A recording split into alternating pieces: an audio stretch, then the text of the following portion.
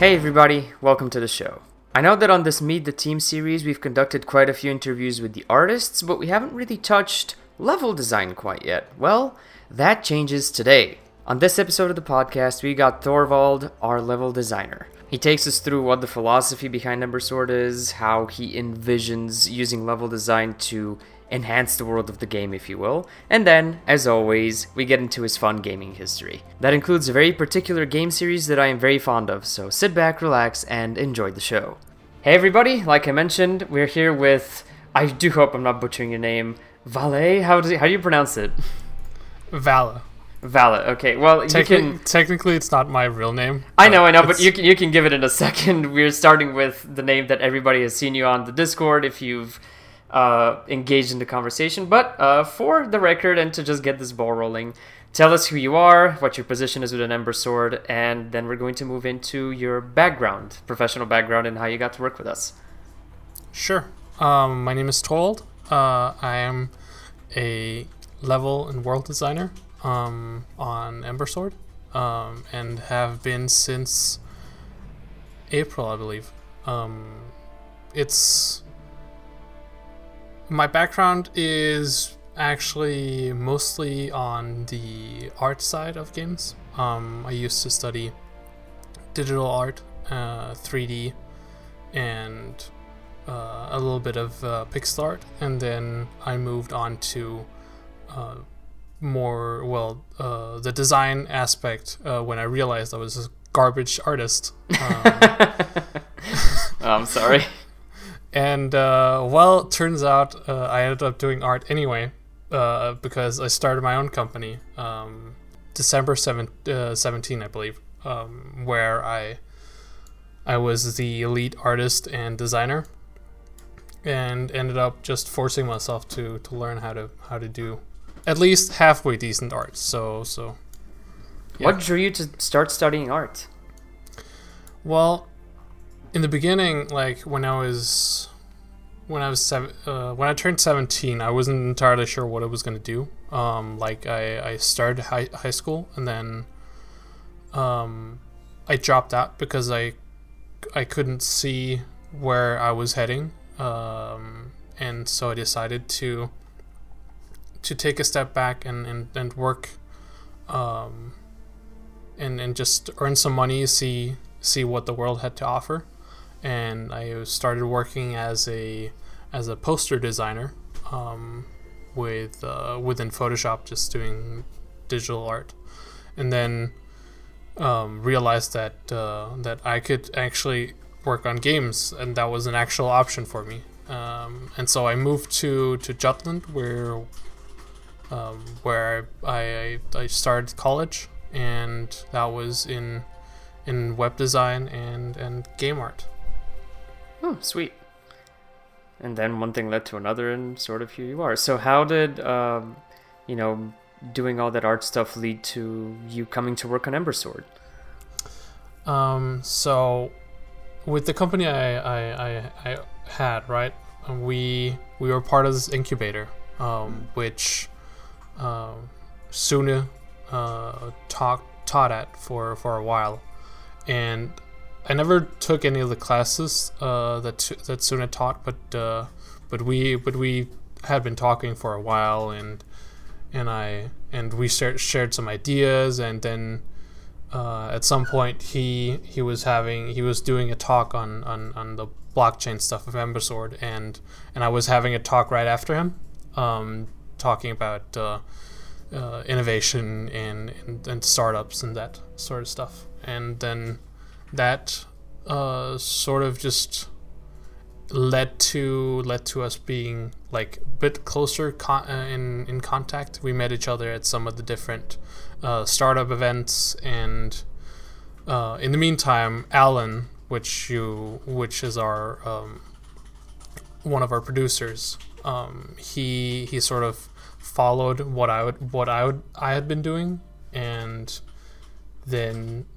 when we got to April this last year, not last year, this year, he asked if I could help do some level design for Embersword, and I was like, sure, why not? And that's sort of how I ended up here. Sweet. So, in your capacity as the level designer, what is your vision of Ember Sword? I mean, I'm a huge, or I was a huge MMO nut for like most of my life. I'd been playing World of Warcraft. I'd been playing Dofus and Wakfu for many years, and those games usually always have like a lot of super exciting and vibrant and fun worlds and fun places to visit and fun and interesting secrets hidden, and like that's what I wanted to make at some point in my life, and Ember Sword sort of gave me that opportunity to sort of see where my imagination could take me, and thus like my vision is to create a world that feels natural, feels lived in, and really expresses a living and breathing story,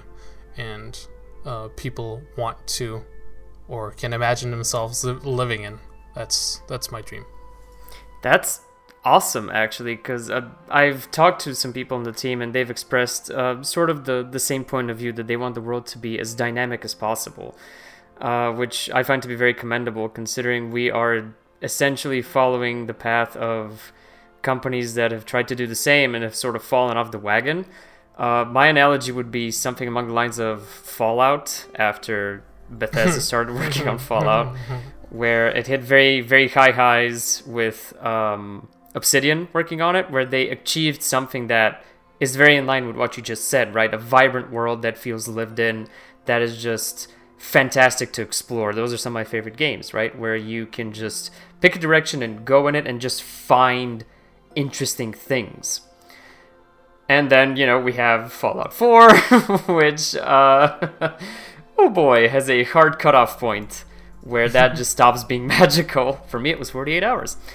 But yeah, just making parallels here between games that have succeeded, have not succeeded in that venture, and us. And we're in an interesting spot, aren't we? Spot? Christ, I turned Irish there for a second. Interesting spot. Where we are striving to accomplish this with sort of limited resources. So with that in mind, how do you pursue that vision with the resources we have available in our capacity as, a studio with limited resources? I mean, when we worked on the demo, which I was hired for initially, what I was told was, we have these assets and you can do with them what you want, and that's sort of what I did. So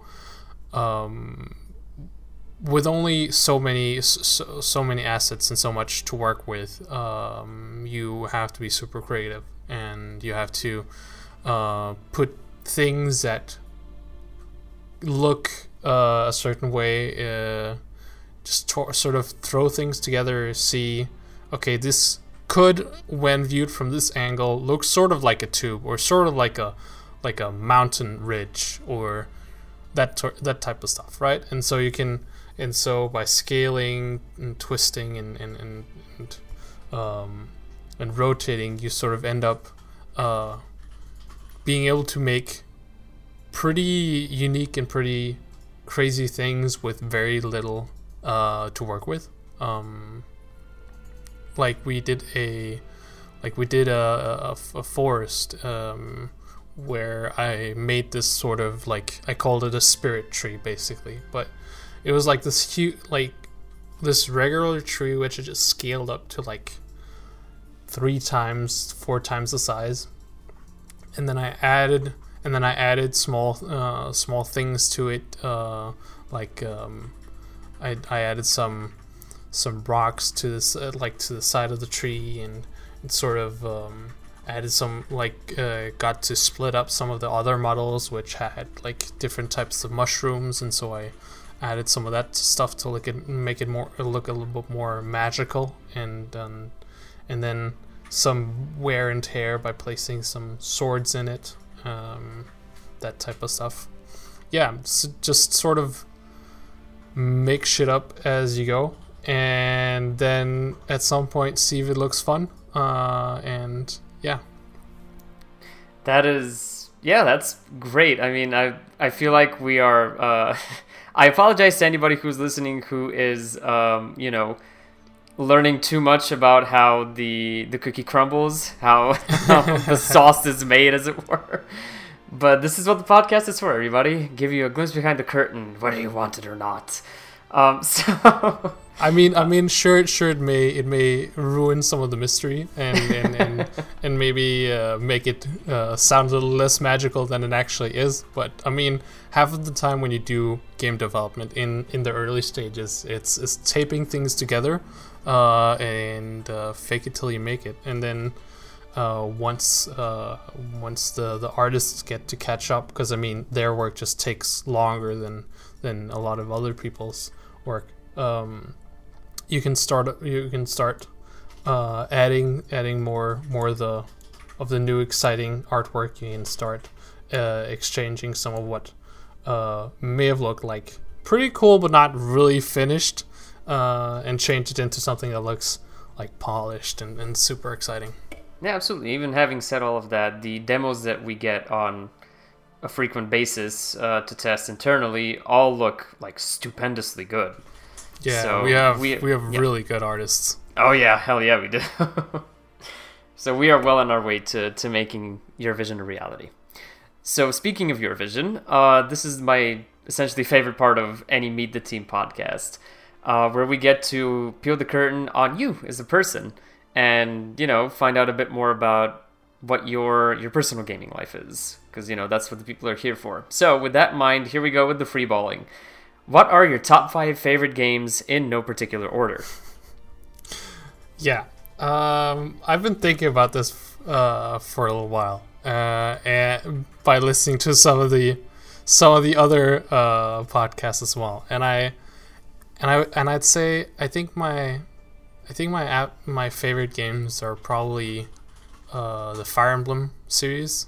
Oh wow! Holy shit! Nice. Kingdom Hearts and Persona.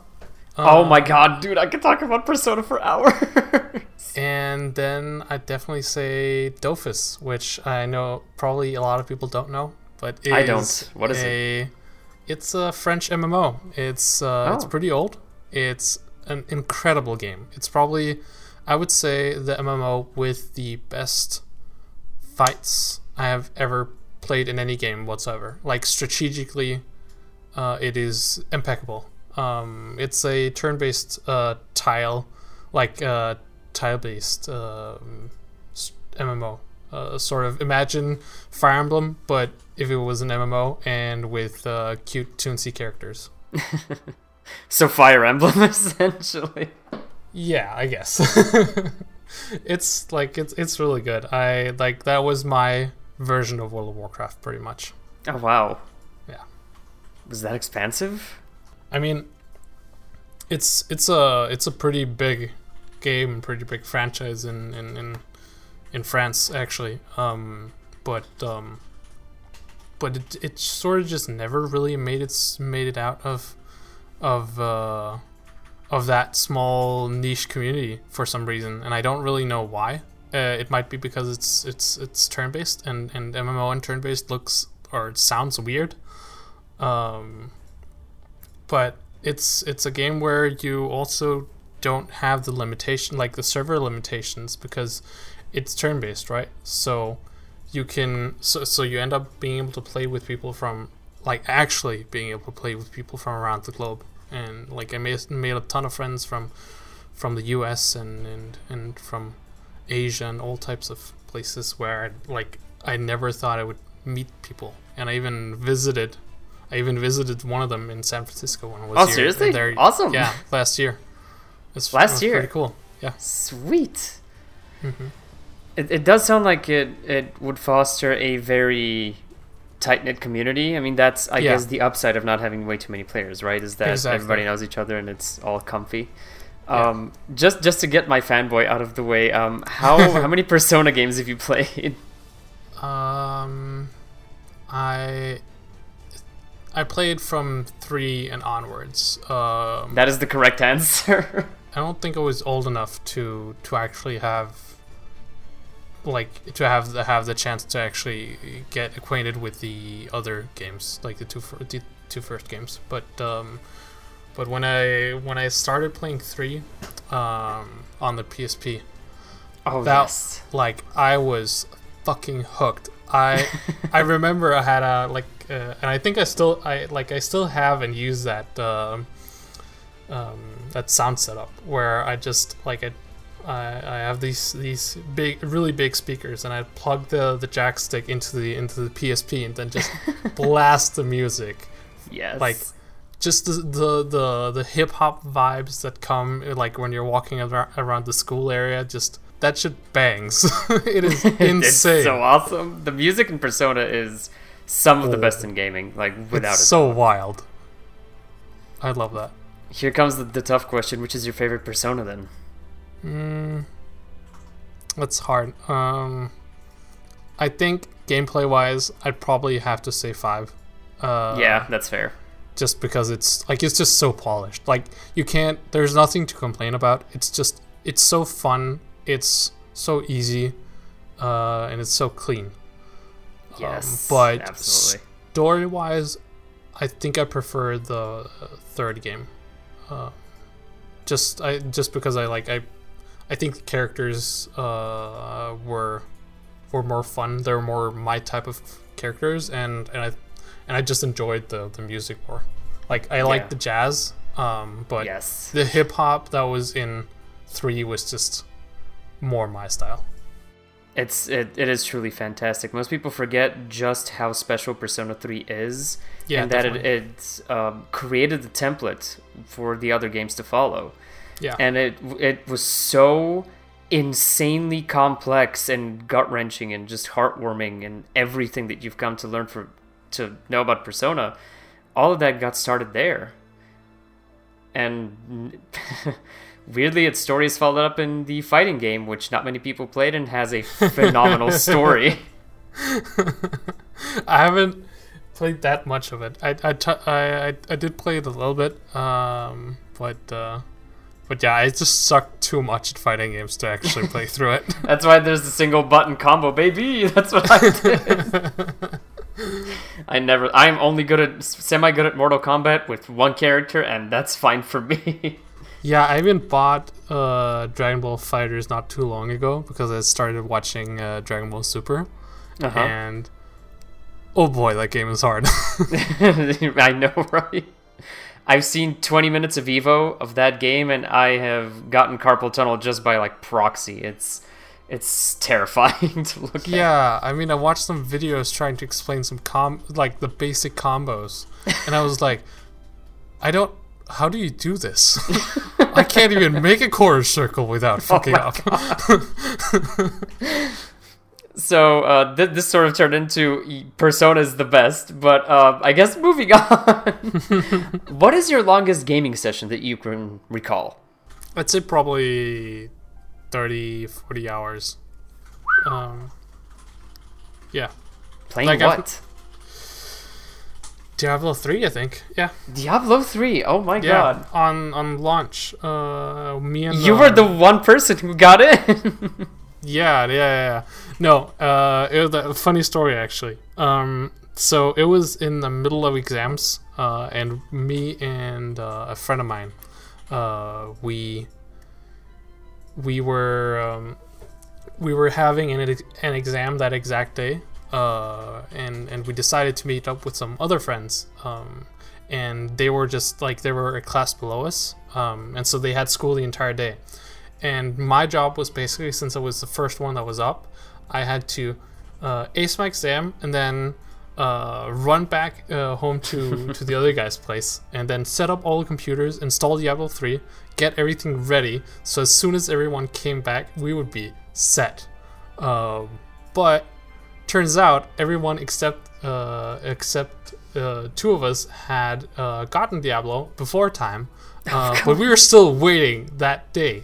And for some reason, the mail just came super late, like 4 p.m., which doesn't make sense. Like, why would it come that late? And then we got 2 deluxe edition copies, which we hadn't ordered. But why not? Sure, we'll take it. Yeah. Awesome. And we were not seen for like 2-3 days, basically. God. Did you like sleep at all? Like for those, like the first 2 days, we probably didn't sleep. Oh my God. But yeah. Other than that, I don't like. I had a couple like LAN party things where we'd stay up for like 20 some hours, but I think that's definitely probably my longest gaming session. Dude, that's awesome. That parallels mine in a sense, because I also mine is, I think, a LAN party as well. It's iffy on whether it was the launch of Fallout New Vegas or a LAN party I went to, but we arrived at a friend's villa with all our PCs. We set them up, and then the worst fog of all time, like Silent Hill tier fog, enveloped the house, and we just lost track of time completely for like, I believe, half a week. That's pretty magical. Yeah, after the second day, we were like, of Diablo, Counter-Strike, and Borderlands, we were just on another plane of existence. It was nuts. So, in sort of following up on that, what is your fondest gaming memory? Does it have to do with a LAN party or something else? Okay, so I'm like a huge card game nerd. Like, I've always played a lot of card games my entire life. And me and a group of friends, we decided to sort of meet up. Like, half of them we'd never met in real life, and we rented a summer house, and there was no internet or anything. So we brought our laptops with like Warcraft 3 and Age of Mythology installed with mods and stuff. But then some of us also brought Magic cards, and we decided to introduce everyone to Magic, and that it sort of turned out to being like most of an entire week just playing Magic. And that was like in a summer house where, like, with no adults, no nothing. It was perfect. Like, that is definitely my fondest gaming memory. Oh, that sounds so magical. That's I see what you did there. Completely unintentional, trust me. I'm not smart enough to make that pun. But yeah, I heavily romanticize just gathering together with friends and gaming hard, and I'm happy that some form of tabletop has representation on the podcast now officially, beyond my occasional D&D tangents, I guess. Yeah. But yeah, it's near to my heart. Just sitting down with friends and in person playing whatever is a fantastic experience. Exactly. I think that's why I lately haven't played that many video games. Like, I've sort of transitioned into being more of a board game player or just purely doing card games, just because I miss the whole physical aspect, which we had when we were kids, but sort of lost throughout the years playing online. It's great that it's having a resurgence, and it's awesome that, you know, a lot of people are embracing it as heavily as they are.